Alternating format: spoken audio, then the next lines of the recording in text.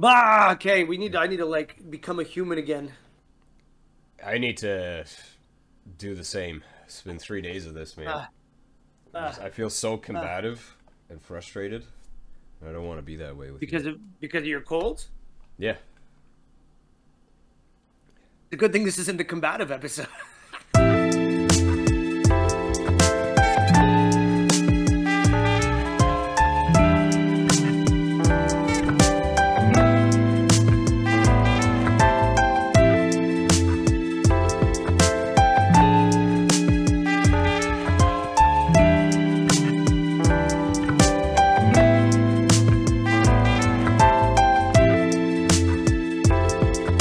This is All Games Go to Heaven, Episode 6, Zelda, Ocarina of Time.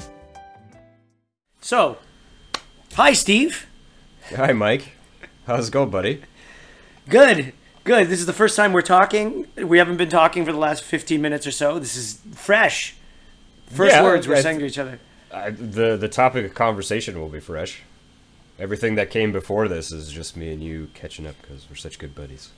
I think it'll be fresh for some of us and sour for others. Because this most week... assuredly. Yeah, and we're talking about one of my favorite games of all time, one of my top 5 games. This week we are talking about Nintendo 64's Zelda, Ocarina of Time. One of the best games out there. Really just going to open it like that, eh? You're going to lead like that. Okay. All right. I'm just It's up for debate. It's up for debate. I'm just throwing some embers onto the fire to see if it rustles. You know, I'm seeing your reactions. There is a fire burning deep within me that doesn't need any embers or sparks. It's lit. It's ready to go. It's ready to go. All you need to do is say the words and tell me it's time to start burning and it's game on. I just think about it and I get enraged. Yeah? Yeah. I see the fire in your eyes. But yeah, episode 6, the one where Mike and I are finally going to disagree. Yeah. Well, but let's start. Just because I'm getting ready for this too, because we're so used to just praising games that I have no idea what you're going to throw at me. I'm over here as victim number 1. I feel like, and you're getting ready, pat, and like I don't hate. There's no games I truly hate. Like we're gonna journey down that road in another episode, but like we know you hate this, so I don't even know what this is going to look like. So let me say this. I didn't come into this game being like, I effing hate this, like it's the worst. I've played Ocarina of Time before, like I think 3 times. And my opinion of it was genuinely going to be, I don't like it, it's not for me. I don't hate it. If you like it, good for you. After this playthrough for this podcast, I hate this game. I 100% hate it. And we'll no doubt get into why. Okay, well, on a positive note, let's talk a little bit about Zelda Ocarina of Time. 1998, the game comes out as one of the first games with Nintendo 64, pretty much. So it was developed at the same time as Super Mario 64, and as well as Mario Kart 64 as like their big 3 games they wanted to kind of be launch titles. But they ended up realizing Zelda needed a little bit more love. The original structure of it was actually going to be similar to Super Mario, where you're at one castle and you're jumping through paintings. Well, Nintendo decided to say, hey, why don't we beef this thing up with the most megabytes we've ever thrown at a game. Megabytes, it's crazy to say that now. Back then. Yeah, and they boosted it up, and when it was released, it was technically Nintendo's biggest game in regards to process and development and how much tech went into it. Yeah. It's a shame that they wasted so much time and effort on such a terrible game. They had 2 great ones with Mario 64 and Super Mario Kart 64, and then just this, it made a turd sandwich. You had the 2 games with the poo-poo that is Zelda in the middle. I'm not getting into this yet. So why don't you tell us a little bit about the man, the legend, Shigeru Miyamoto, Steve? I think most people know who he is, and even if you think you don't, you do. He's like the architect of every gamer's childhood. He made Mario, he made Donkey Kong, he made Zelda, he made Metroid or Samus. Any memorable Nintendo character that you grew up loving is because of him. And he is an industry legend. And even though I don't like this specific Zelda, one might even say I hate it. there are Zelda games that I have enjoyed, so even that character, I'll say, holds a place for me as well. Yeah, and he does, and he did do a good job, because I remember reading online that, before he stepped on board as a director for a lot of these games and Nintendo in general, Nintendo was just pretty much like an arcader where you were playing Donkey Kong and trying to not get crushed by his barrels, or you were playing Mario trying not to get crushed by Donkey Kong's barrels before Mario was even really a thing, Mm-hmm. And then Shigeru Miyamoto comes along and says, why don't we take this to the next level? 1985 introduces Mario, 1986 introduces Zelda, and like you said, it just keeps going. Star Fox, Pikmin, I think even Animal Crossing. That's all Shigeru Miyamoto. Like, the dude's he's unbelievable. Like, I don't know what else to say to him other than just like thank you, for all the memories. Like, yeah, you're the man. Even someone as talented as him can miss, as evidenced by Ocarina of Time. Oh my God. But that's okay, man. No one's perfect. Yeah, let's just forget the fact this is on like so many thousands, not even hundreds. I can confidently say there's thousands of like reviewers' top games of all time, but it's fine. You know better than that to use that as a justification for it being objectively good. You know better than that. I'm not saying objectively. It's subjectively, percentage-wise, good. Yeah, it's enjoyed. I'm not going to say it's good. Thank God. Okay. It's enjoyed by millions of people. Yeah. Anyways. But before we get more into this, a little bit more on this was just the idea that this truly was like one of those games where when it came out, a lot of people were blown away because they didn't think Nintendo had the capacity to create such a cinematic experience, because this truly was, whereas Super Mario and Mario Kart 64, they were developed off, I guess, the existing language or the gaming language that existed around those franchises as is. But when it came to Zelda Ocarina of Time, shadows, light, camera angles, cinematics, I mean, this was sort of Miyamoto's sort of Kojima effect for gaming, because he tried to create sort of what Kojima did with Metal Gear Solid, where it was this like film that's not a film, that's a game. And Zelda really did that. The way shadows, lights, like me as a filmmaker, there's so many moments in this game where I'm like, wow, like look at the way the lighting is playing in the scene. Look at the camera angles they're doing, the cuts, the everything. It feels so cinematic and filmic, and I get why they called that such an important 3D step in their development. I mean, this came out the same time as Final Fantasy VII. Which yeah, had but PlayStation was already doing this. A lot better.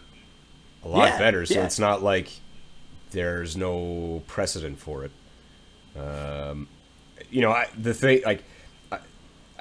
There are certain things I'm going to give Ocarina of Time credit for, 100%. Like the fact that it has a day and night cycle. That was pretty unique back then. That was pretty darn interesting. Some of those tunes, 100% bangers. Like sorry, Koji Kondo, that's right. I'm not a huge fan of all of them, but anytime Saria's song comes on, you better believe it.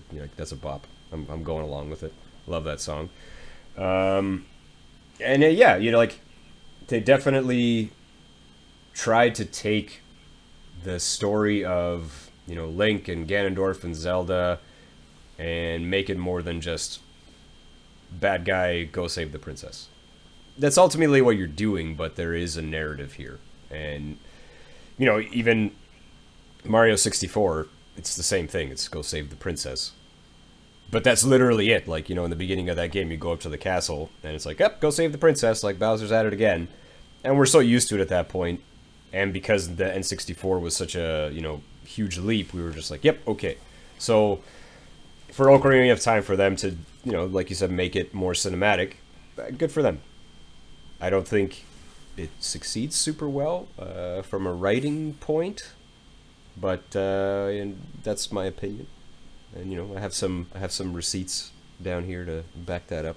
Yeah. Okay, but you are right about PlayStation. I think PlayStation put their money on that cinematic let's make a more sort of like mature looking gaming system earlier on, because Nintendo definitely catered towards the whole family friendly aspect and stuck to that for a long time. Like there is more mature titles for sure with Nintendo, but like PlayStation I think had a lot more balls in that regard earlier on. Like they went for it a lot earlier.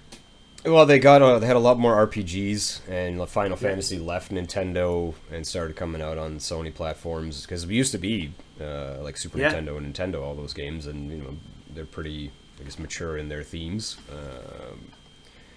But yeah, I think that's Nintendo's identity, and that's okay.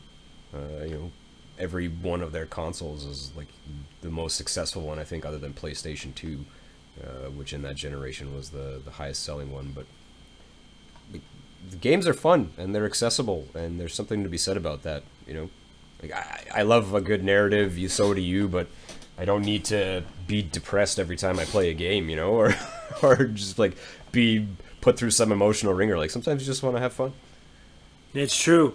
It's true. I mean, like, yeah, there's been a lot of games I recently played where I'm just like, I was like, well, there's no feel good to this at all. I'm just getting sucked down the rabbit hole of darkness. And like recently I was looking at like even Alan Wake 2, and I was like, you know, I remember how depressed I was at the end of Alan Wake 1. There's no happy ending to this whole thing. I doubt there'll be a happy ending to number 2 either. I kind of hope there is, because I picked it up. I wouldn't mind some sort of like resolution.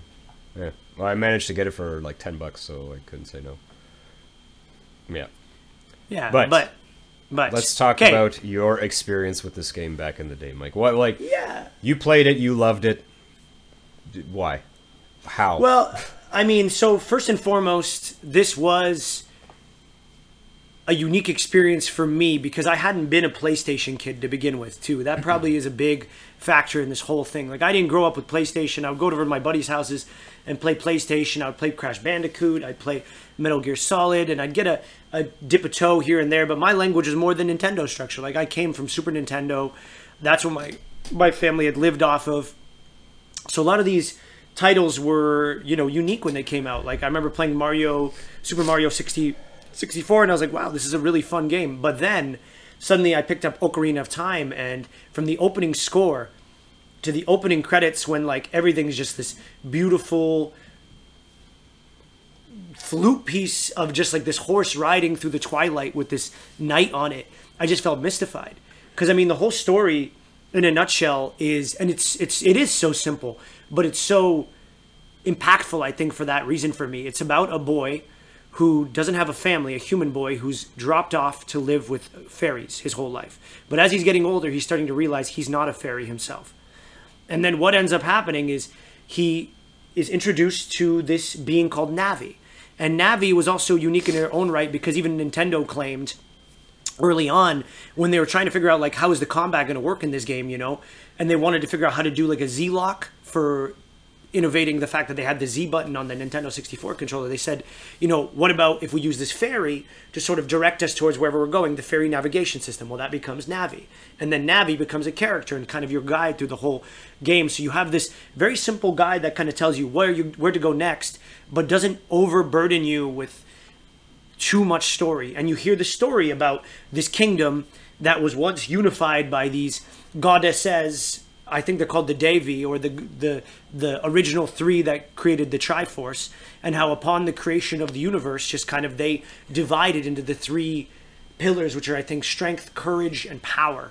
And that's what they're called. They're the goddesses of strength, courage, and power. Yeah.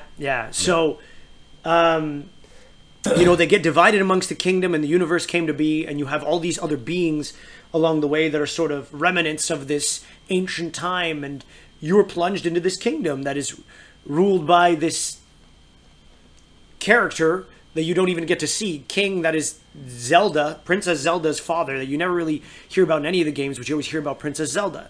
This sort of character that it always needs to be saved in some regards. Or in this game, in this case, flips it on its head and actually saves Link a lot of the time. So what ends up happening for me is I was mystified right away by the story about this sort of like young boy who's a knight, but it has a lot of magic to it, that is on this quest to meet Zelda because he keeps seeing her name in the dreams. He's called by the Triforce. He goes and he figures out that their destiny is pretty much interlinked, and she tells him that there's this evil character named Ganondorf, which is either Ganon or Ganondorf in all the Zeldas, and this is how the story always goes in all of them. But in this one, it was so much more unique because Ganondorf, to me, was always just this like evil entity that was always mystically in the back. But you see him early on in this one. You see him through that castle window. You peer through, and he looks right back at you. And I was just like, wow, that is a powerful depiction of Ganondorf in this game. I really like the way they depicted him in this one. It's not like this cosmic wizard floating around like you always have to fight Ganon in the other games. Which is always like some. He looks so like clearly evil in comparison to anyone you ever see. So it's not a surprise sort of what comes next. You're just like, you look at him and you're like, whoa, okay, this guy's clearly up to something. Yeah, but which is fine. Like, it doesn't have to be a big mystery every time. Yeah, but from there, you get sent on this journey to find the three stones. Yeah, the sacred stones that are unlocking the Temple of Time, which opens up the Master Sword, which is the keystone that holds back the Dimension of Time, or I forget what it's called, the Chamber of Time. Something like that, yeah. Yeah, the Chamber of Time. It's the key to accessing the Triforce. Yeah. And so at the end of it all, Link pulls out the sword, and next thing you know, Ganondorf slips right in there and spoils you and Zelda's big plan to try and take him down and steals part of the Triforce, And from there, I was just mystified by this dark, because then the game just gets dark. The game gets so dark. Like, there's this horrible land you're plunged into, and I'd never seen somebody take me from such a beautiful, magical kingdom and just taint it like that before. Like, take this beautiful painting and just mar it by some evil intention, and then you go through this beautiful journey of trying to get back all the keystones you need to take down Ganondorf and save, quote-unquote, Princess Zelda, and sort of reforge the Triforce and spoil Ganondorf's whole plan and ruin his dimension he's created. But along the way, you're driven by these magical forces that are almost guiding you through deserts and through dark chambers at the bottom of wells and down, ships that carry you down rivers of shadow and into the heart of mountains where dragons live. And it just combines so much of what was already in my repertoire of knights and kingdoms and made it so unique, made it Japanese, which is the Japanese always make it better. They can always take a trope and they always make it so much more unique. And they really did. And I was sent on this beautiful quest with simple music. There's no voices to any of the dialogue. And it just leaves so much room for the childhood imagination to fill in the blanks. And I really filled in the blanks, riding around on my horse, killing Poes off my horseback with my bow, stumbling into the dark corners of frozen lakes and chambers where wolves are waiting in starlit caverns and stuff like that. Like, it was crazy. If you say so. I mean, you skipped over the part where Link goes into a coma for 7 years and then wakes up as an adult. He doesn't go into a coma for 7 years. Yes, he does. That's not at all what happens. No. He gets trapped in the realm of time. He gets trapped in the realm of time for 7 years. Yeah, but he's not. He's trapped in the realm of time. He's not in a coma. They never once say he got into a coma. Not a coma, but they said you've been asleep for 7 years. Navi's even like, wake up, wake up. He's asleep for 7 years. He's not conscious throughout all that time. No. I just did this. And I have the gameplay I just reviewed too. Navi only says wake up. She only says wake up when you first find him as a child. She does not say wake up. You actually plunge the moment you plunge the sword out, you go through that little gray dimension, and then you literally are back in the Temple of Time, pull it with the sword in your hand as a grown-up. You pull the sword, Ganon shows up, and he's like, haha, yeah. I knew you, I tricked you, I knew you were going to do this. And it goes to that gray scape, and then you get teleported, and 7 years has passed. Yeah, 100%. But Navi never says, wake up, wake up. Or maybe the sage, there's one of the sages in the Temple of Time. One of the sages guides you back to the Temple of Time, yes. Because but that's not it. To me, that's not the equivalent of a coma. That's that beautiful magical space they've created of this realm of time, the sacred realm, where the first sage, the guy with the gray beard, is kind of like, hey, bro, shit went down. You've been trapped in this dimension between time and space. Yeah, sleep, whatever you want to call it. But the rules of time don't apply anymore. You can't belittle it to just that. How do the rules of time not apply if he ages? Because he's literally in a dimension trapped between eras. He ages 100%, but it's like, to me, it's the equivalent of his body was almost not allowed to participate in the events of the last 7 years, but he continued to age. It's like the idea of if his body and by extension his mind were not allowed to participate in the last 7 years of history, then he hasn't gained any experience or knowledge. He's just like a 12-year-old in a 19-year-old's body.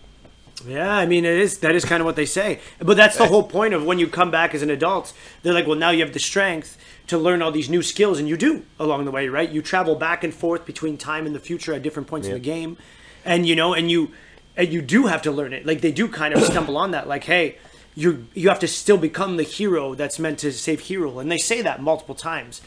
And that's why. Yeah, they say when he's a kid, you're not ready to be the hero yet, and the shield is too big for you, the sword is too big for you, and then okay, you age 7 years, and now you're ready to be the hero because you got your big boy pants on. Yeah, but Sheik even says like you got a lot to learn. Like boy, you got a lot to learn. Mike? Who changed his clothes in that 7 years, huh? The Sage of Time, of course. Disgusting. The poor perverted old man. Perverted old man. In Greek history, the practice of patriarchy was a normal thing, okay? So maybe he took him as his younger lover. They had a few memories they made in the realm of time. Oh, yeah. Zelda learned a lot about, Link learned a lot about being a man from this elderly man, and they had a beautiful romance. And then he was thrust back into the world, and now he's like, yo, where you been? Wow, you learned a couple things. You go, girl, Yeah, he sucks better than a Dyson after that 7 years. If that's the skills you need to find happiness to survive I'm the not Sage here of to judge. Time. I'm not here to judge. I'm not here to judge. Sure. I'm just saying it's not about the Sage thing. I don't have to, that's just a joke. But he is just a kid in a grown man's body, and he's expected to But I don't feel like they actually do address that. They're like, yeah, you got some stuff to learn, but he's still like a stupid kid. Isn't that one of your favorite animes? Is like the plot of that? Is that Hero Academy? No. Which That's is the not one of my favorite animes either. Not by a long shot. Anyways, I don't know. That there's one that I've watched where it's the reverse, where like an adult gets sent back to like his childhood so he can try and solve a murder, so he has like adult brain. I still think that's weird, but not as weird as like 12-year-old and 20-year-old's body. It makes me think of like the two kids like sitting on their shoulders trying to sneak into the movie theater wearing a trench coat. Yeah, I can see why you say that. And I guess for me, I get more so like Alphonse Eldrick, who's suddenly been gifted a badass body and does badass things with it. But he was smart from the get-go. I mean, he just messed up. So was Link, just because he's a little naive and he was raised by fairies. I don't think he's smart. I think he's smart. I think he's a moron. Look, he's got a great owl to guide him along the way. He's got courage. And first off, and I know, that owl. Okay, so one of my big gripes with this game, the owl's dialogue is so long, and he always pops up, and he's like, I get he's teaching you things, but like the owl bugged me. The owl was. He's not teaching you things. You start the game, you wake up because Navi gets assigned to you by the Great Deku Tree. You get summoned by the tree.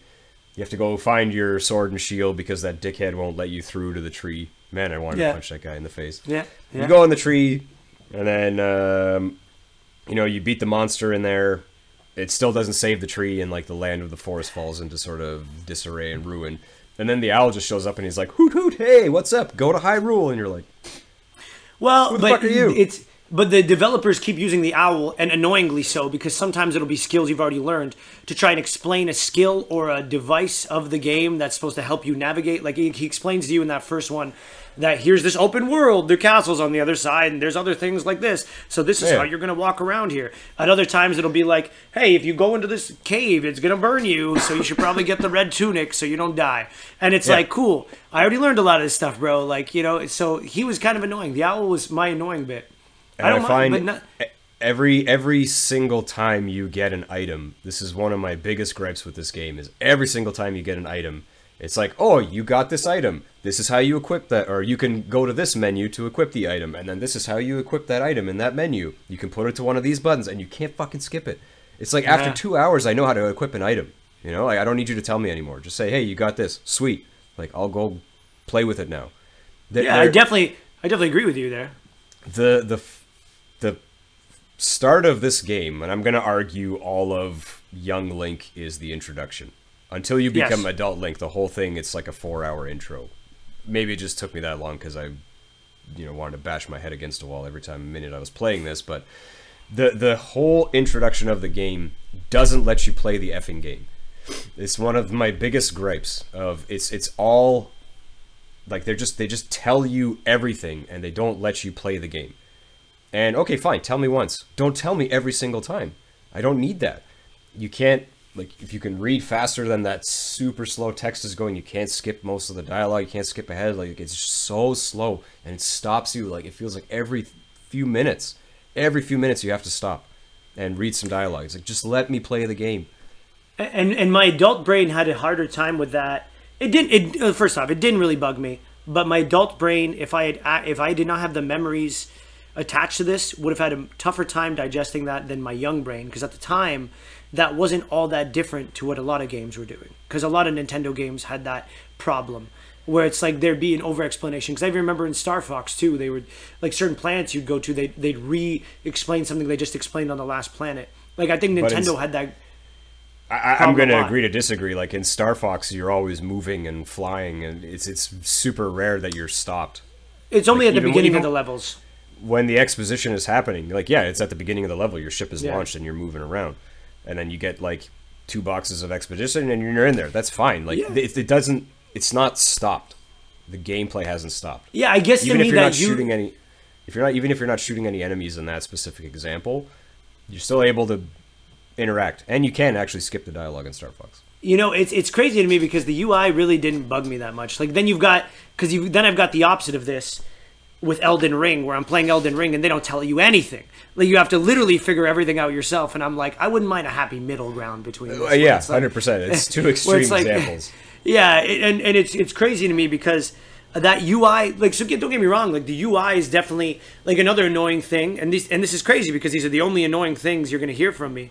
Because, like, another thing is going back and forth, especially when you get later on in the game, to continually have, like, you'll be going through a temple later on when you get to, like, the Spirit Temple in the desert, you get to the end game at Ganondorf's castle, and, like, you need to be re-equipping your C buttons with new items, like, every other door you go through. So it's like, okay, in this room I might have to use the Lens of Truth, the hammer, and the Ocarina of Time, but then I go through the next door, and then I got to replace that Lens of Truth and the hammer with the glide boots and the something else, and that got a little tedious. But I really didn't. But at the same time, I didn't mind that. Like, this is such a minor gripe for me because I also didn't mind that because it made me slow down. I wasn't always rushed through. I wasn't, like, having to hotkey everything. I was really able to stop and focus. Like, it didn't bug me. So that's why the water temple is so, like, notoriously shit on, is because you just, like, go in the menu, unequip the heavy boots so that you can float, and then go back in the menu, equip the heavy boots so you sink. Like, people got tired of that. What was I going to say? So the C buttons. You know how on the Switch controllers, because I'm assuming you played on Switch? No, I used a Nintendo 64 controller. Oh, nice. So I was using the Switch controller. On the left Joy-Con, it has the 4 arrow buttons, right? Mm-hmm. Which look like the C buttons. So, but every time I think the first hour I was playing, I kept trying to equip stuff, and it, like, wasn't working, and I would, like, accidentally equip something somehow, and I couldn't figure it out for, like, an hour. God. That it's the right stick is the C buttons. And once I realized that, it was, like, became so much easier to use. Because then you can you're just like going down for the slingshot or whatever. You just, like, flick the stick and the slingshot goes. Like, it's actually, that was a nice quality of life change from having to do the C buttons, I found. You know, for me, I guess it was just so familiar because that's just how I learned the game. So I can't imagine having to translate that to a Switch, because I haven't played many of the emulator games on the Switch. Like, I played a couple of the Super Nintendo ones that they had on their little Super Nintendo emulator that's on the Switch, but I those have such basic controls. There was never any Z button needed for those or anything like that. So it translates pretty well to the Joy-Con controller. But the Nintendo 64 is a unique beast. Like, it's a lot more unique. I think they did a good job. I'll say, like, once you figure out that the C buttons are the right stick, it worked pretty well. And then just from the grace of modern technology or whatever you want to call it, the fact that you can just hit the home button and go to sleep, and, like, like I said, I was getting so agitated playing this game. You literally only play for like 30 to 45 minutes, and then I would just put it to sleep. And then the next time I came back, you're right there, so you don't have to worry about like save points or anything like that. It's just put the Switch to sleep and then come back when you want. That helped me get through it.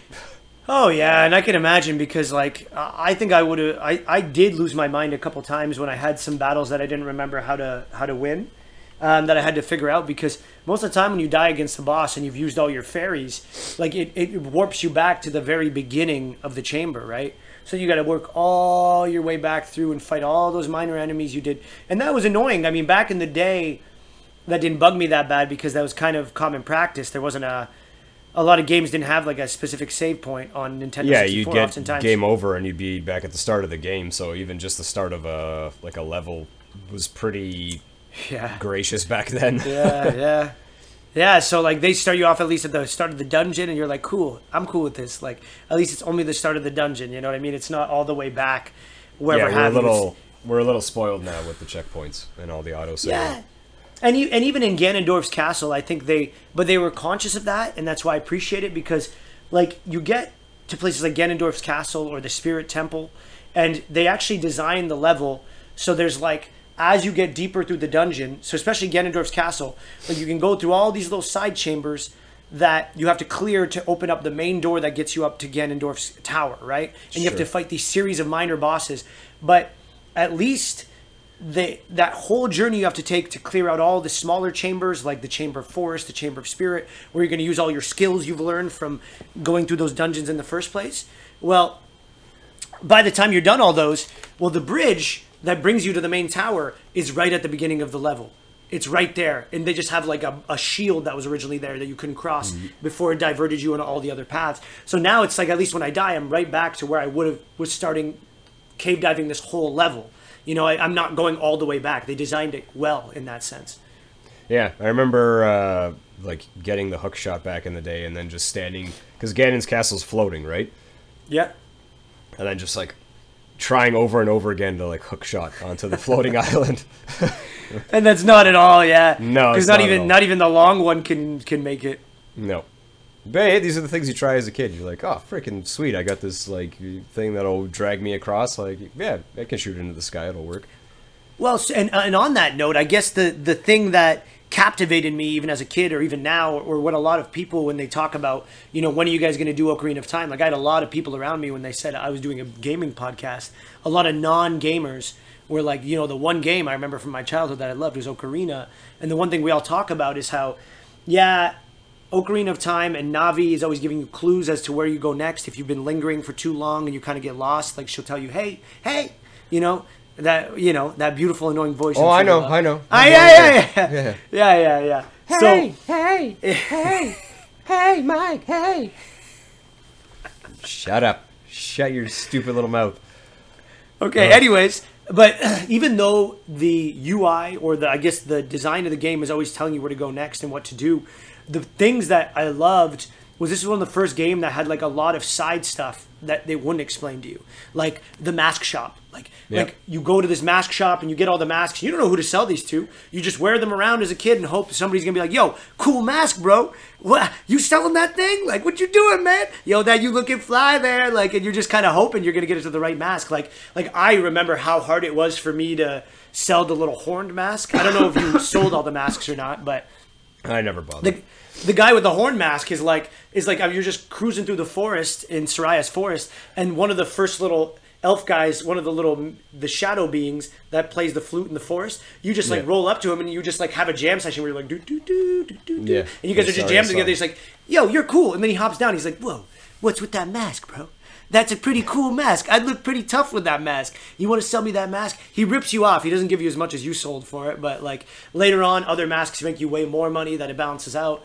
But like, you know, stuff like that. A lot of people go way out of their way to do the whole giant master sword quest line, where that giant's what are they called? What are the rock guys? Ooh. The Garudians?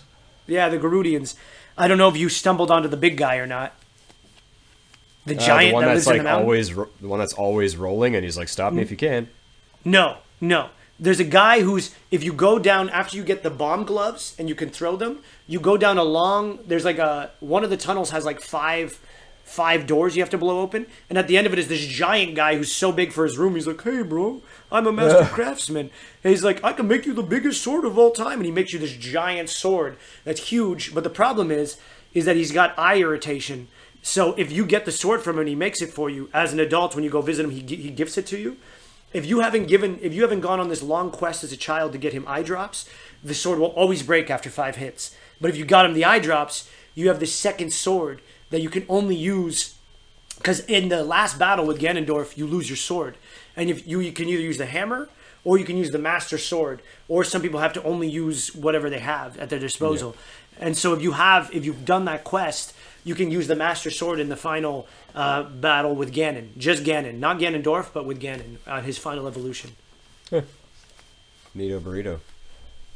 Yeah, you're like, this does nothing for me, Michael. You've swayed nothing for me. That's interesting. That's cool. I mean, it's I'm not going to knock, or I can't knock a game from that time period for having side quests.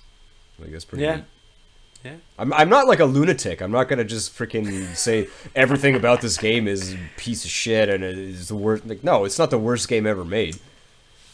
No, but I mean, like, there's little things too. Like, for example, like, there's things that I didn't even go out of my way to do in this playthrough, like finding all the little pieces of the hearts that, like there's little clever things where it's like, I love the mechanic they use with the past and the future, because I mean, they clearly saw that one of the best performing Zelda games before this was A Link to the Past. On Super Nintendo, that dominated the market. Like, people loved that game, and the whole idea of time travel was cool as hell, and people liked it. So on this one, in this case, they really got more clever with it, where there was main quests you had to go back and forth. Like when you go to the Shadow Temple, for example, when you're an adult, you go into the windmill and you see the guy who's always playing that crazy song. And he's like, oh, bro, I've been cursed here for so long because that kid rolled up years ago and played that song and just fucked my life up for now. And I've just been trying to deal with this. Not that kid. Well, you hadn't done it yet. So then you have to go and get the lens of truth as a child from the bottom of the well.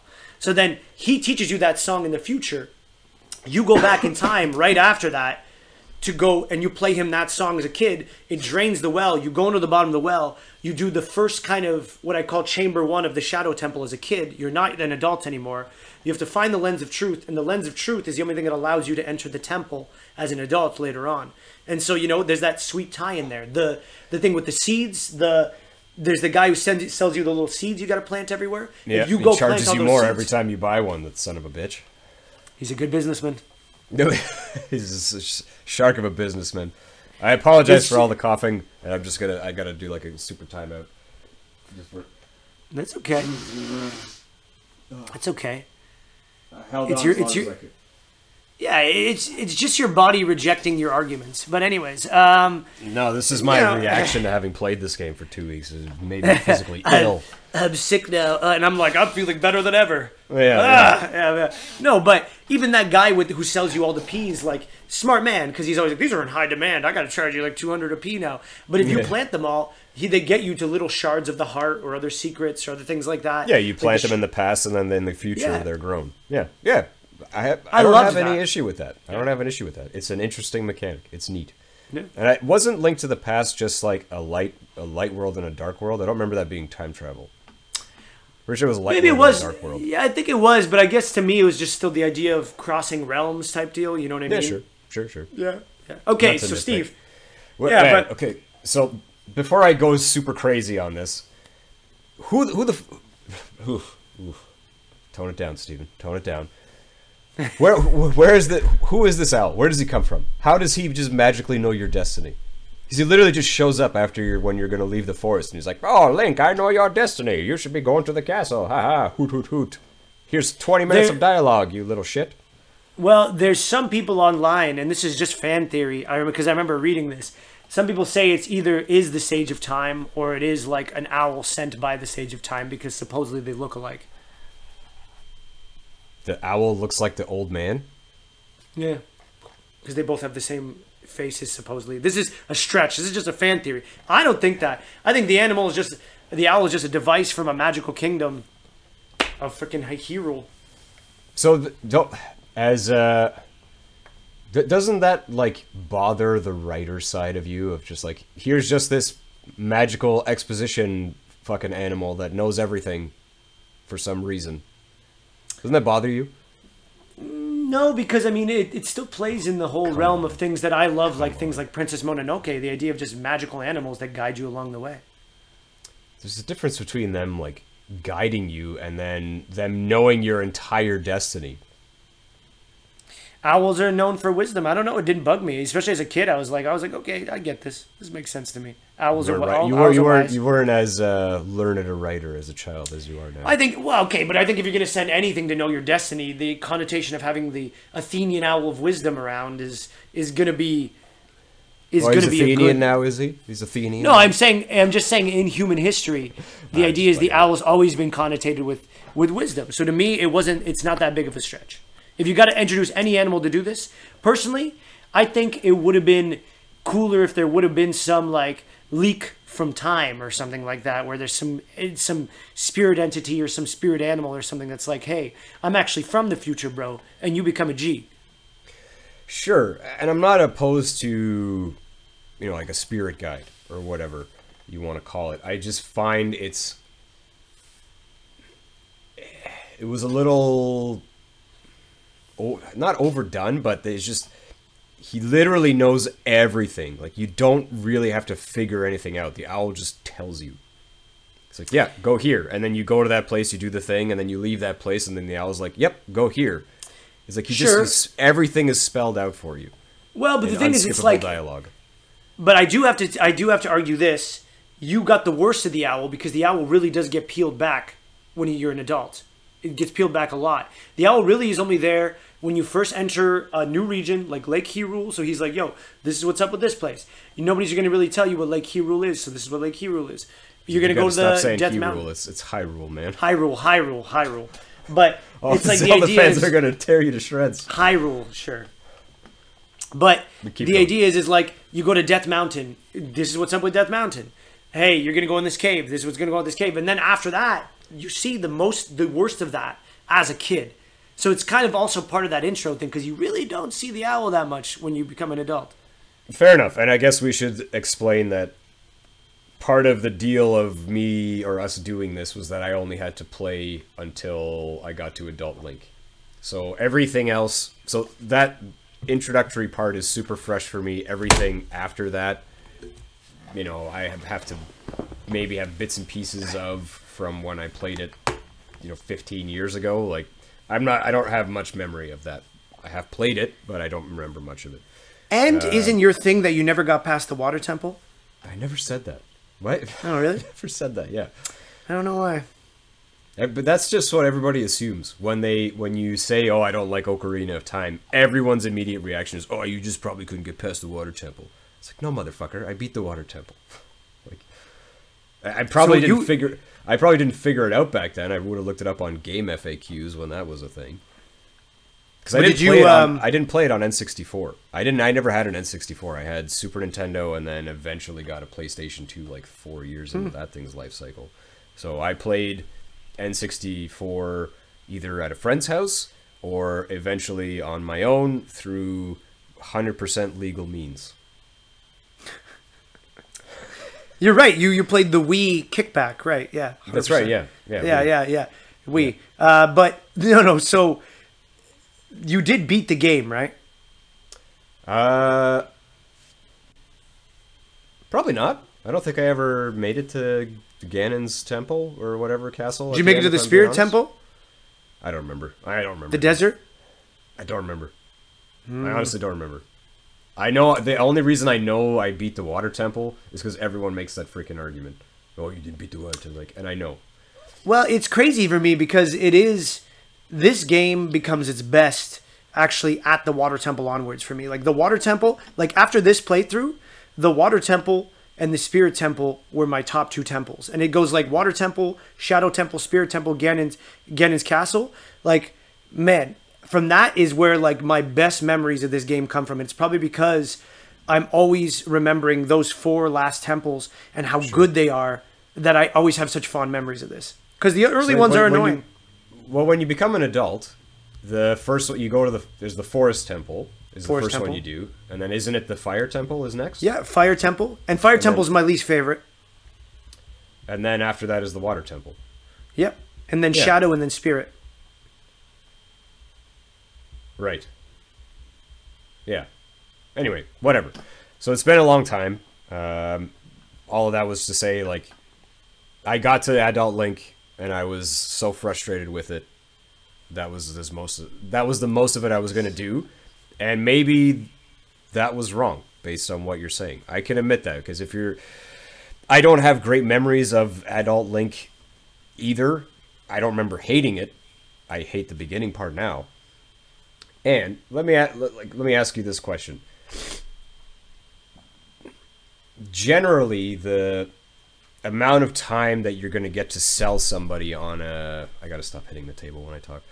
That you're going to get to sell somebody on the game is going to be that, like, opening 30 minutes to an hour.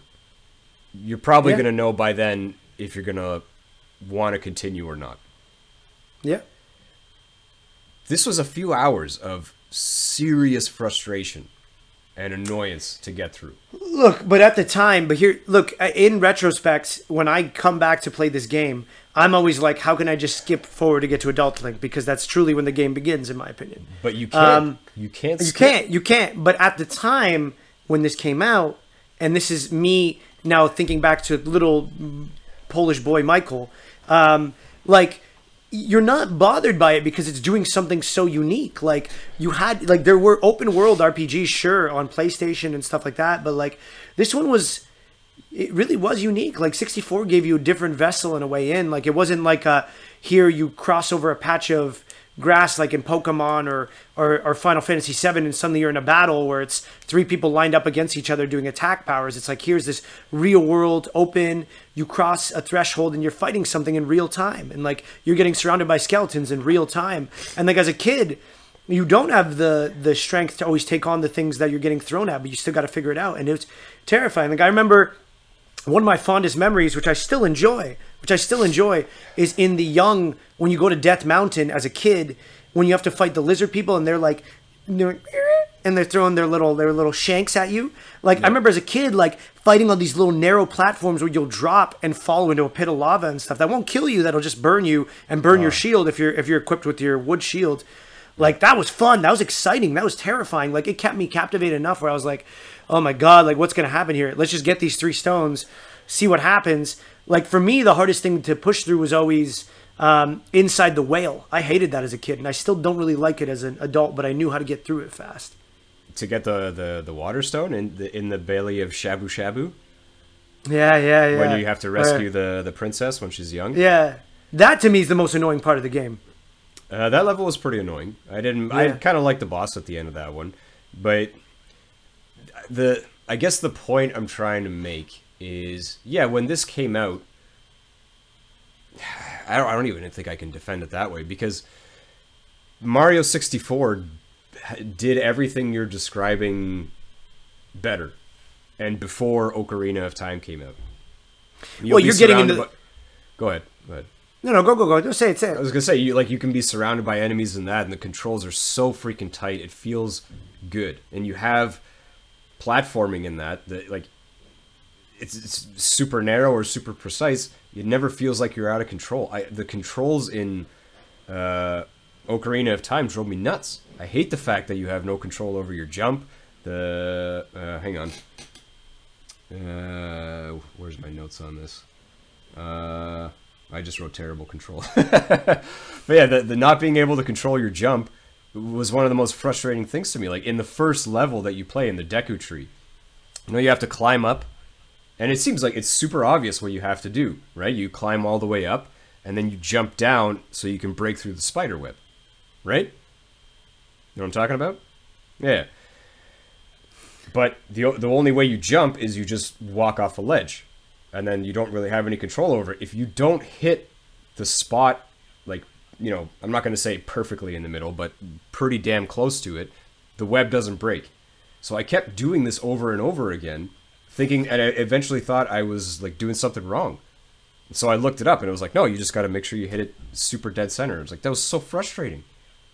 Like, either give me control of the jump, or just make it that when you do the thing you're supposed to do, like, don't make it this, like, 4-pixel thing that you have to hit so that it goes through. Just like, no, okay, you got to the top, you know, you got your slingshot, you beat the spiders that you've seen for the first time, you got to the top, you jump off, you're through, and you can progress. Like, that was so annoying.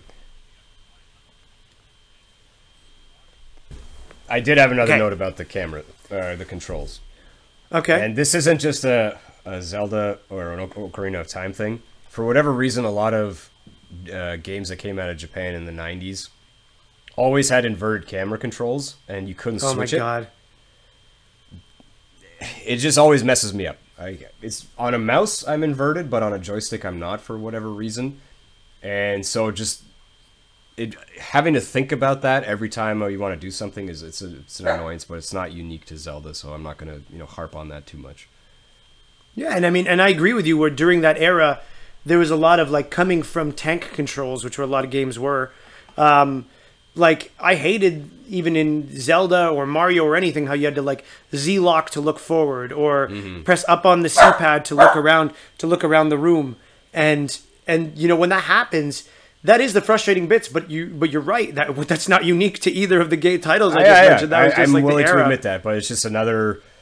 When you're already bothered by so many things happening in the game, it's another annoyance, you know. And I feel like on the Switch port, at least they could have given you the option to switch it. I'm surprised that they didn't, because that's so commonplace now to be able to just like toggle it to inverted or not inverted. So I'm a little surprised. Maybe it's just like an oversight, or they just didn't. Well, but you know, the Switch port gets a lot of gripe. The Switch ports of a lot of the Nintendo games for regular Nintendo and 64 get a lot of gripe because a lot of people say they just clearly just wanted to process them and make them functional on Switch graphically, and then we're like, we don't give a shit about optimizing your gameplay experience. You know what's a great gameplay experience on the Switch, Mike? Mario Golf 64. It is. But that one had such... Okay, but anyways, but going back to the Zelda thing, I mean, I don't disagree with you. I guess for me, and I get why if I was struggling to get into a game, and then, you know, it is why, like, I never played Metal Gear Solid 1 when I was a kid. I tried to play it when I was older. I still haven't finished it because sometimes the frickin' controls in that game and the little gimmicks you have to do, like switch your controller when you're fighting that ghost guy, just annoying, and it pisses me off. I'm like, no matter how good this story is, I'm just getting pissed off trying to figure out this dumbass thing. You know what I mean? I like that gimmick specifically, but that one it's rough. It's rough. It controls. It is, and that's kind of But a lot of games are hard to translate going back. They really are. Like, you know, I wish I could have given you an Unreal 5 revamp for you to replay for this experience, you know, but I couldn't. I had to give you. But doesn't this sort of bring us to the larger point of it doesn't hold up? Mario 64, to this day, you can pick it up and play it, and it feels great. Right away. Ocarina of Time does not. It does for me. Ugh. I had no problem. The only thing, just because it bugged me to have to Z-lock to look forward, I have that same problem in Mario 64. Like, so what? The jumping thing didn't bug me so much because when you Z-lock in and you're in the battles, that's like the equivalent of the same thing that I'm playing Elden Ring and Zelda at the same time. I know that I can jump in Elden Ring. I get that I have a free jump button. But when I lock in and I'm doing PvP combat, it feels the exact same. My backflips are my backflips. My side rolls are my side rolls. Like, all those jumps are there in combat, and that's all I need them for. Do you know what brought me no end of joy, though, playing Ocarina of Time? Go ahead. So you can name your character, right? At the beginning, it asks you to put in your name. So I called Link Douche. And there were so many lines of dialogue that just became so funny. And the one in particular that I wrote down. So, you know, when you're a kid, you sneak into Hyrule Castle and you meet Zelda. And she's like talking to you for a bit, and, you know, the thing with Ganon at the window happens. And she's like, oh, you know what? I've been talking all this time and I forgot to ask your name. What's your name? And then, you know, Link's just like... And then it cuts back to Zelda. She's like, oh, douche. Strange. It somehow sounds familiar. I was fucking dying, dude. So I feel like I've used one of those. Yeah, I feel like I've heard this before. It's like, oh, I bet you have. Like, Yeah, I bet you have. so I mean, yeah, at but least I had that going for me. Okay, but like, so let's lean in deeper into your commentaries here, because I am gonna end this like later on when we get to that point on like positive notes and all the things I loved about this replay and everything like that. But let's keep going down your rabbit hole. Like, tell me about your experience this time besides being annoyed, and like what more? What's on the list? What other things bothered me? Yeah. Oof. We've done like a pretty decent chunk of them. Some of it's nitpicky, like, the constant beeping when you're low on hearts. Like, that's just annoying. That kills me. Kills me. That's just annoying. Similar to the how it tells you how to equip an item every time. Everything that you do is like any way you're interacting with the game is basically the A button, right? It's the they even say, oh, the blue A button. Everything is that button, and every time they're like, oh, you do this by pressing the blue A button, and it'll let you do this, and it's every single time. And I don't know why they did that, like made the A button so many things. I don't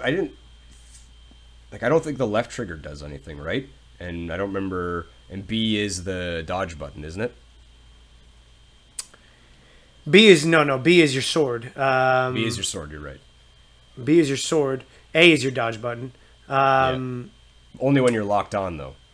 L and R, I don't remember what they do. It's hard. I don't remember. R does something. I can't believe we did finish this 2 weeks ago.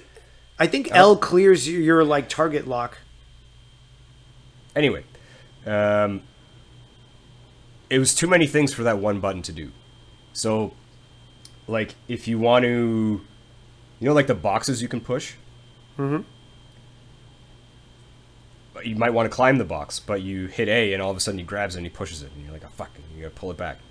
And you try, like, it's annoying. It's not the end of the world. It's annoying. I'm with you. Yeah. And I guess for me, one thing I had to get used to again when I jumped back into this playthrough was paying attention to what word was over the A button, right? Because you have that screen in the corner, and so that was important. You're always glancing up there, to the top right. Just like, okay, is it saying the right thing? Am I going to do the right action? And I found walking on anything that was a little bit narrow to be the biggest pain in the ass. And that might have been, I'll say that might be because of the Switch. Because on the N64 controller, it's all grooved, right? Like, It has all those little grooves. The Switch doesn't have that. So anytime I'd be trying to walk straight, like, Buddy would just be, like, doing this. Or, like, so I'd, like, fall off a rope bridge or just, like, off a cliff. And I was like, fuck, like, I just want to walk straight. Like, even in the very first village, there's that girl that's, like, on top of a platform that you can only get to by walking across the beams. It took me, like, 7 tries. I will admit I did not have that error, because even by the time you get to Ganondorf's castle and you're doing the spirit room, it's all a bunch of invisible narrow platforms that you have to get across this giant chasm, and that's where you get the gold gloves that let you lift monoliths and stuff, like bigger things than just the rocks. And like, to get to that, you have to traverse. You not only have to traverse a narrow pathway, you have to jump off one crooked narrow pathway to another. So it's like, yeah, I did not have that struggle, like, you know what I mean? But it might have been by the fact I was using the N64 an N64 controller. Like, even in the belly of the whale, there's like one section where you have to, it's full of bats, which are fine. Like, you can lock onto them and slingshot them pretty easy. But again, like, you got to jump up, you got to climb again, and then you got to go along this narrow thing. And I was like, I just kept fucking falling off. Like, I feel like I'm just pushing straight. I'm like, this motherfucker just won't go straight. It was so annoying. But, well, I also got in the habit of Z locking every time I was at a narrow path. Like, right away I'm at the front of the path, Z, and then it just straightens me out, and then it's easier for me to use the control. That's what I was trying to do, but again, like, I don't know if it's just because I don't have that groove where it's perfectly straight. Like, Buddy just never wanted to go straight. Yeah, I was losing my shit, man. Too many times I was just losing my mind. There's a game I played recently like that was driving me insane for a similar reason. I just don't remember what it was, but I guess I didn't have that just because I got lucky with the controllers, right? Maybe. Well, like, okay, the first time you go to Hyrule Castle and you're sneaking in, you got to get the chicken egg. Yeah. Right? because that's the only way Buddy's gonna wake up is if you wake him up Yeah, with the chicken. From Malin, yeah. Yeah. So because she's waiting outside. Yeah. I kind of found the sneaking into the castle pretty funny because like Buddy's just there, and like if you do the thing that a lot of people do, which is the dodge roll to move fast, you just have Link going like yeah, and then like just the dude like not hearing him. Nobody's funny. hearing you. No one's hearing you. Yeah. But you go to wake up her dad because if you don't, you can't move the boxes so that you can jump into the castle. But it's like, okay, put the egg down and wait. Ooh, this is riveting gameplay. You gotta wait a whole day-night cycle for this chicken egg to hatch. Like, amazing. I guess for me, it usually hatches. I didn't have to wait that long. I feel like by the time I snuck back into the castle, I literally rolled like 4 times and it was morning. I got the egg from her, snuck into the castle, put the egg down, and it was just like.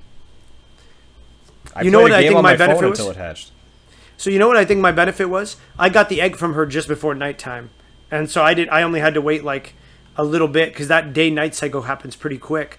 But if you get it at the beginning of a day, then you have to wait for the next morning. That's still shit. I know, it is not shit. A great. That's shit. That's not a good excuse. Yeah, but that's the only time the day and night cycle really comes in because like everything else is pretty locked in more around time, like getting Epona and learning her song and then racing the evil ranch guy, like that happens because of time. Long ranch.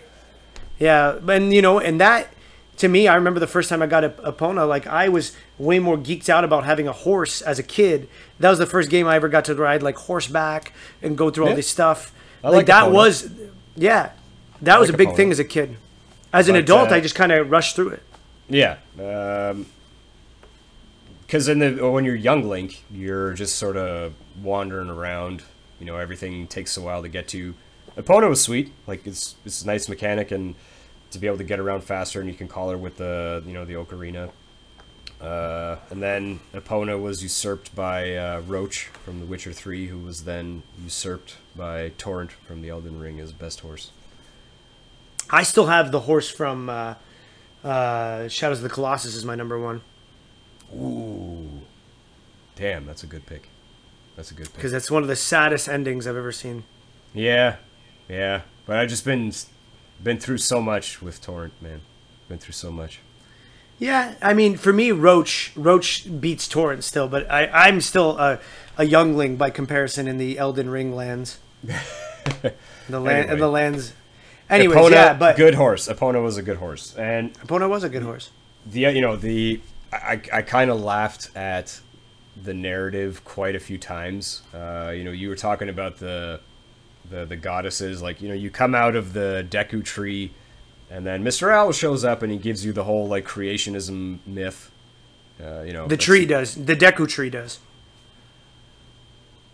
I promise, the Deku tree does. Okay, that's fine. Anyway, but I at one point, so they're like, okay, the goddesses of strength, courage, and whatever the other one was, they leave their power. They leave their presence behind in triangles.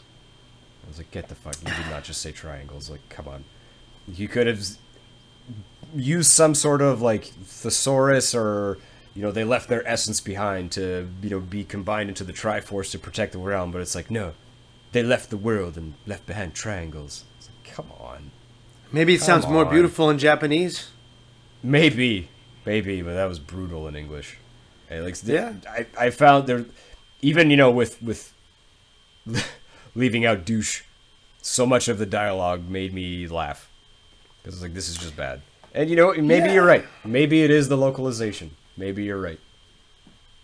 Yeah, because I don't know, later on, I mean, it's look, the story gets better and better and better. Like, I'm not going to disagree that as a kid you're just getting spoon-fed everything, but then suddenly you arrive in the future in this desolate temple that looks like nothing's changed, but this shadow cloud temple where there's this new character you haven't seen named Sheik, who starts guiding you along, which, spoiler alert, is Princess Zelda and is guiding you the whole time and is hiding from Ganondorf because she knows she has part of the Triforce on her, right? So throughout this way, Sheik kind of becomes the owl, at one point. Like, she almost replaces the owl in regards to like the things. She'll teach you the new songs to warp from temple in temple, so you don't even have to cross the lands. As soon as you get to a temple once, you can fast travel to any temple by a song, and that streamlines traveling big time. Like, arguably, Epona's kind of useless when you're an adult, besides getting to somewhere first. How dare you? But it's true. It's after a certain amount of time, when you get to something once, you end up fast traveling more so with the songs. If you're trying to just keep it efficient, if you're trying to explore, you're gonna need Epona. Because like, I remember some people hook shot across. Like, so when you get to the Garrido Valley, you can either hook shot across to the bridge across the way, or you can use Epona to jump across. I jump across always with Epona because it's the more badass way. But you're following this story about how these shadow-clad lands, all the people from your past end up all becoming a sage of time. Soraya becomes the sage of the forest. The Zora becomes the princess of the Zoras and the water temple sage.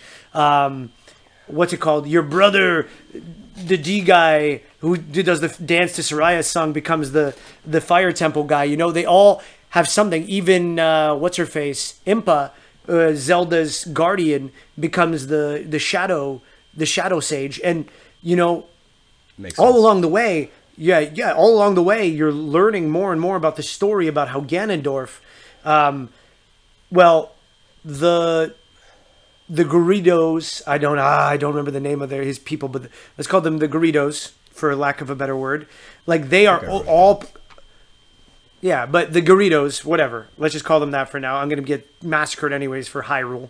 Hyrule for Hyrule. Yeah, I know. That's what I mean. So, anyways, all this to say is you get down eventually to the Spirit Temple. You cross this beautiful desert where you're guided by a ghost, which is one of my favorite moments of the whole game, is traversing this desert where you can't see anything, where you just have these broken pieces of caravans lost that are guiding you across, and then you have to literally follow a ghost using the magic lens of truth to this beautiful colossus in the middle of the desert, which is their point of worship. And they're a tribe of only women. And the problem is that only one man is born to them every 100 years or something like that.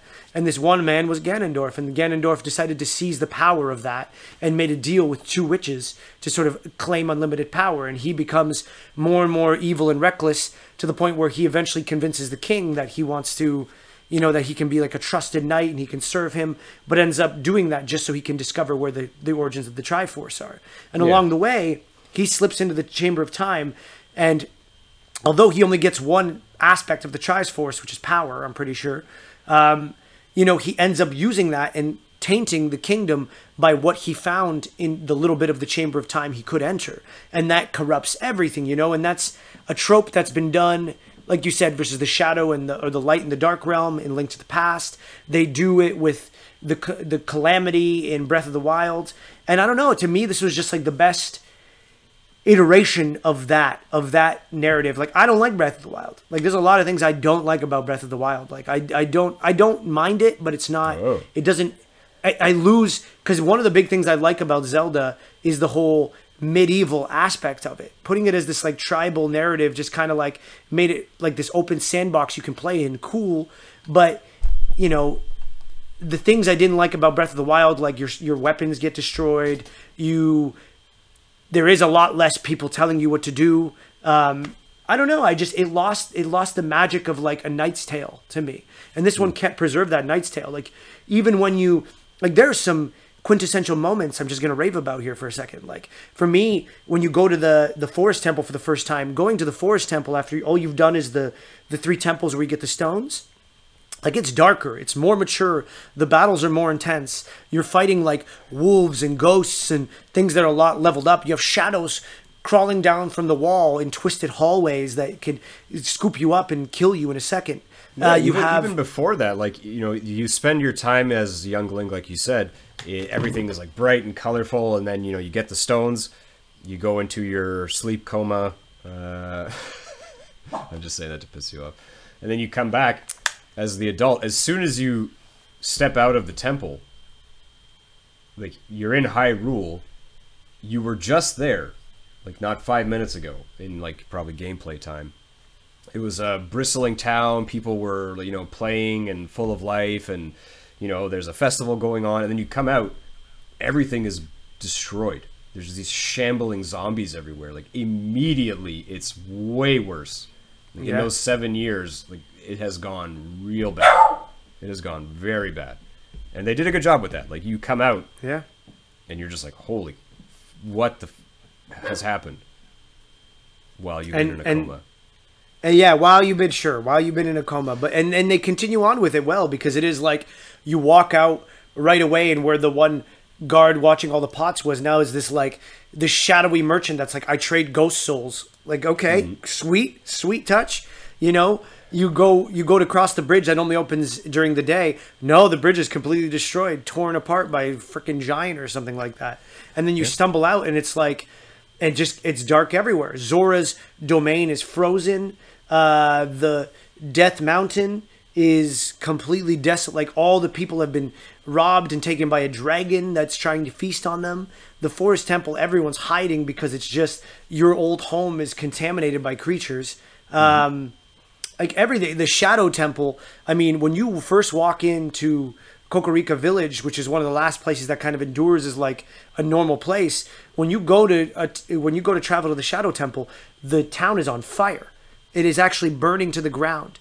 And Impa shows up and is like, yo, bro, like, or Sheik shows up and is like, yo, shit got real. There's a darkness that lives at the bottom of the well, and it's been freed, and it's just been terrorizing this region and stuff like that. You know, the Gravedigger is one of the only people that survived. Like, everything gets darker. Everything gets darker, man. I love it. Yeah, I preferred the darker, ruined civilization, because everyone in Happy Times, I wanted to smack them across the face. They all look so stupid. Everyone looks like a total goof when you're like, I hated but that. Maybe you should have pushed through to all the grown-up temples, you know? Not this time. Not this time. There won't be a time.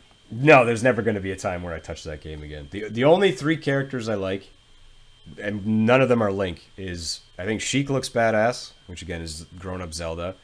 The king of the rock people, I think his name is Darunia. Darunia. It's like, you meet him, and he's the only one of them that's like buff, and he's got the spiky hair. All the other people in his kingdom, they're just like, you know, tubby and slow and rolling around, like low energy. And you meet him and you play him a song, and he's just like, oh hell yeah, like this is the best. And okay, you can go into the place to get the stone. And then when you come out, Buddy like jumps off the mountain and fucking elbow drops you because he's so happy to see you and that you rescued the cave. The guy's hilarious. Love him. He's great. So that guy, Ganondorf, because he looks badass, and Sheik. But Ganondorf, great. They did a great job with him as a villain. They always have. Yeah, and I mean, I'm trying to think of who else I would add to that list myself. I do enjoy... Sorry. I was going to say... Go ahead. No, go. I was going to say, the only other person I really enjoy beyond those 3 are... I do like Impa, and I do like the what's it called? The Poe Merchant, and I like Soraya. Like, those are all characters I enjoy quite a lot. So do you remember what happens when Link leaves the forest the first time? Yeah. So Saria's on the bridge, and then she gives him her ocarina, and then Link takes it, and he just slowly backs away with like a scared look on his face and runs off. That was so funny. That was great. Bye. You're not even going to wave goodbye? No. And he's just I'm like... going to dip. Yeah, I'm going to dip. I'm out of here. And then you can call her, or not call her, but when you play her song on the ocarina, you can talk to her, right? Mm-hmm. Yeah. And she gives you advice or whatever you have to do next? Yeah. And so it's one of the first things I did when I became adult Link is, play Saria's song, just because it's the best song in the game. And then she's just like, oh, Link, you're back. Like, all right, come meet me at the Forest Temple. It's like, dude's been gone for 7 years. And you're so casual about it. Like, I knew you'd be there. Okay. Just meet me at the temple. And then meanwhile, if it had been the owl, he's like, let me give you this monologue of everything that's happened and what you're about to do. I had to... So you were talking about Zora's domain? Yeah. I went in there, and he's like, oh, you're going to have to use your bombs or whatever, to get up to Zora's domain, blah, blah, blah. And I forget what I did, but I ended up leaving by accident and then coming back, and I had to listen to all of that dialogue again. And I got Really? so mad. Yeah. The owl came Damn. back and said all the same stuff. I was so I mad. don't remember that. That has never happened to me, that the owl comes back twice. You don't think you're supposed to leave once you go in there. It was just like a goofball. Yeah. I mean, and it does suck because you can fast forward a little bit, but it's so. And then I think they put the "Do you want me to repeat this?" yes button on top, not the no button first. So it's so easy to just try and skip through and accidentally hit the yes button again. You have to you get stuck in a loop. That happened to me a lot, even in this playthrough as a kid and everything. But I don't know what else. What else? Throw it. What else you got? That's it, man. That sums up most of my negative feelings. I think this game doesn't hold up. I think it has one of the worst introductions to a game, period, that I've ever played. And it's so long. It's so long of an introduction. There's so much stuff that you have to do just to get to the meat and potatoes of this game that it makes me not want to play it. It made me I didn't hate it going into playing it to get ready for this. I hate it now. Look, okay. Why this is one of my top 5 games still, even after this playthrough, of all time, is because this is the game that taught me how to love magic, how to navigate open world RPGs. But this isn't even an RPG. How to sort of how to craft and look for puzzles as I'm going from place to place. How to utilize different tools in different scenarios. How to fighting some of these bosses with some of the best experiences I've still had. I'm going to be doing a top battles video for this one because I have so much content on battles for this one, like a top 3 battles.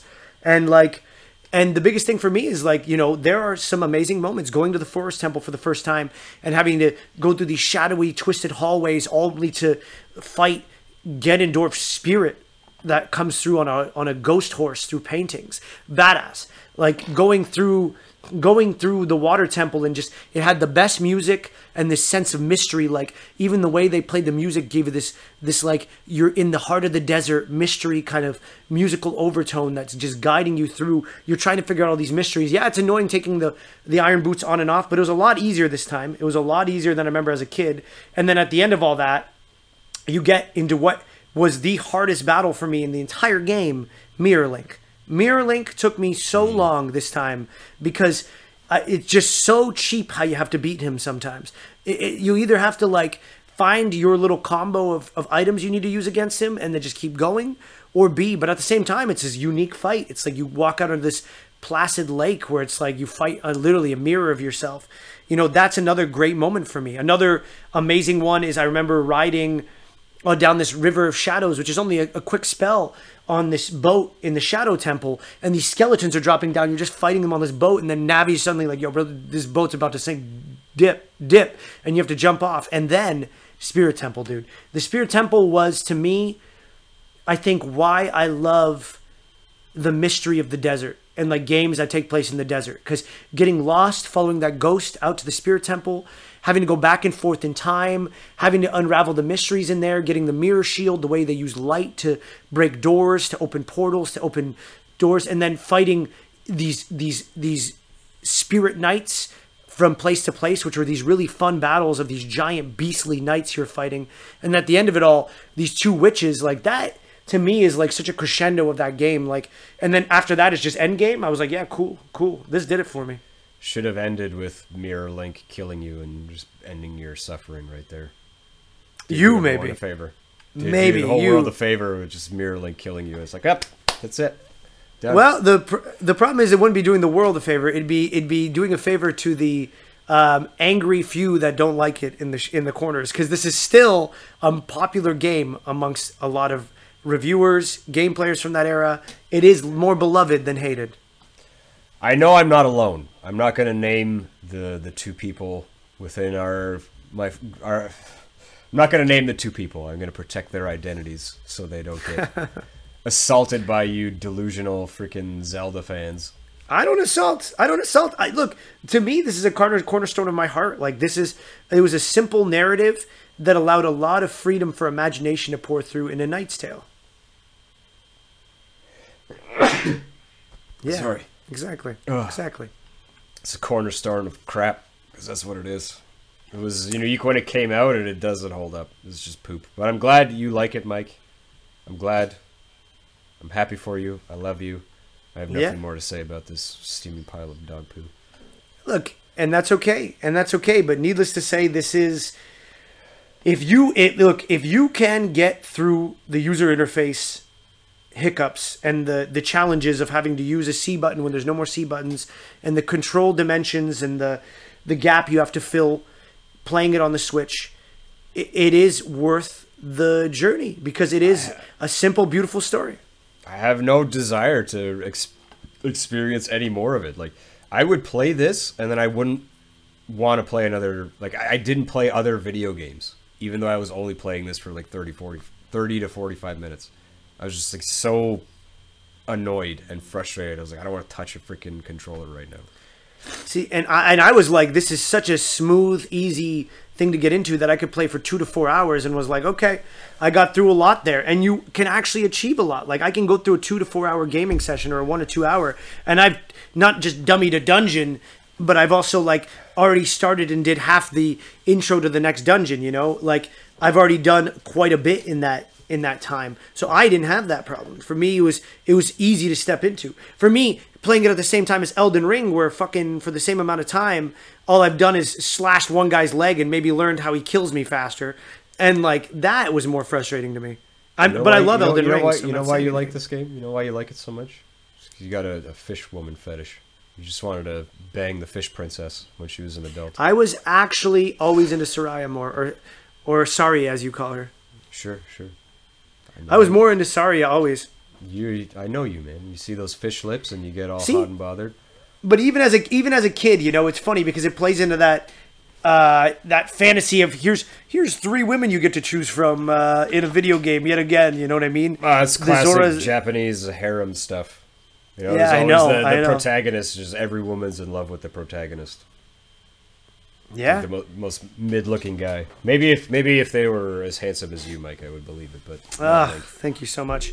Well, and the thing a lot of people gripe about this one is like from my journeys, I guess the people who've commented on this to me is like everyone hated fighting Bongo, who's the Shadow Temple main badass, but like once you realize you just have to use the lens of truth and just kind of reveal him and shoot him in the eye and just slash him a bunch of times, it's actually it's a pretty easy boss. But like for me, it was literally just what you just said though. You're like, as long as you figure out the boss's weak point, which is the same thing for every single boss, is figure out what the weak point is or what they're weak to. That's not different. I only had to look up online to remind myself a couple things. I remembered quite a bit on this, but on this game, but I don't know. I really enjoyed some of these boss fights. And I remember probably as a kid having that same sort of like laying the foundation for games that were like, you need to learn all the ins and outs of this boss to beat him. You know what I mean? Mm. There's some that are just annoying. You got to get the timing perfect. Like every time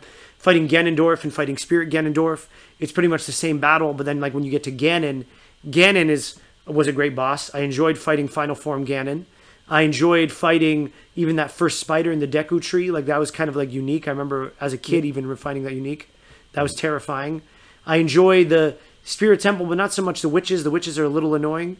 I enjoy Bongo. Like there's a couple. I enjoyed fighting the dragon. Like there's some cool ones. The Water Temple boss is kind of annoying, but like the whole temple's annoying. What are you gonna do? Whatever. I love the Water Temple. My objective was never to like convince you that you should hate this game, Mike. Although part of you was convinced, and you might convince me. No, I don't think I can. You're very much once you've made up your mind on something, no one's gonna change it for you, no matter how convincing the argument is. You have to make your own up. You have to make up your own mind. That's how you are. But I never wanted to like tarnish this game for you or make you hate it. I think it's shit, and I'm never gonna not think it's shit.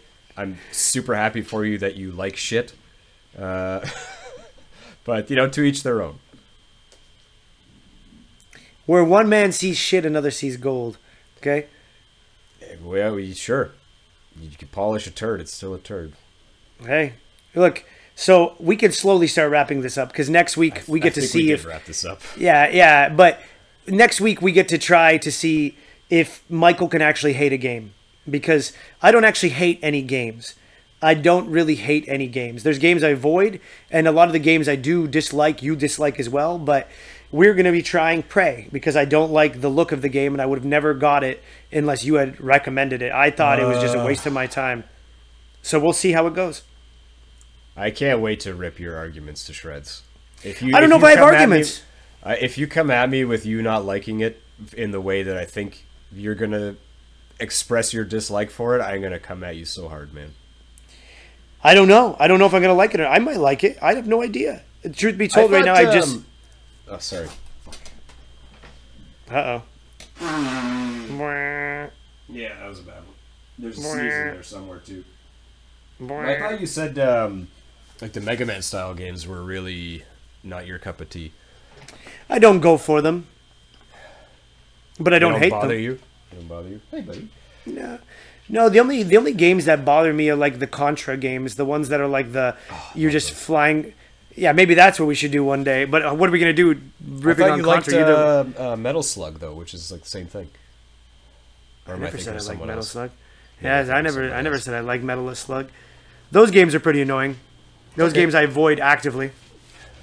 There's none of those that maybe like the one on Nintendo, but that I would want to sit here talking about for an hour and a half. You know? Yeah, I know. They're fun, and they're fun with a buddy, but yeah, nothing that I want to spend 90 minutes talking about. Yeah, and next week's episode could turn into me being like, hey, this was a great game. Like, I don't know. I literally just wouldn't have approached it because there's nothing in the gameplay or the trailer or the anything that has appealed to me yet. But that doesn't mean when I turn it on, there won't be something about the UI or the mechanics that I do enjoy, and that keeps me going. All right. I'll stop being defensive about it. You don't even know if I'm going to hate it. Well, the things you've said before of like, oh, it just looks like BioShock in space. It's so damn like that was how you were coming at it before. I know you have a preconceived notion.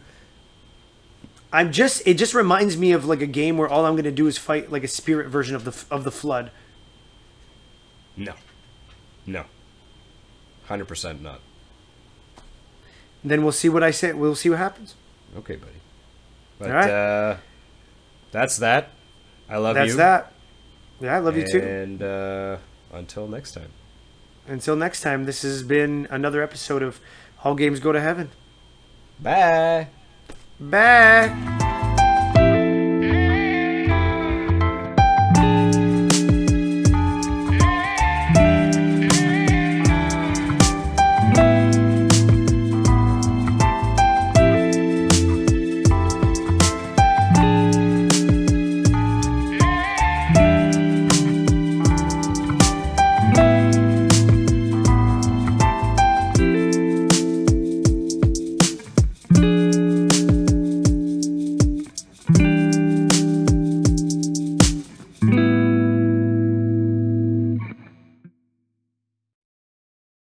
A special thanks to Aaron Rastovic for the sweet beats. Fantastic. Great game. That was a great game. One of the greats. Great.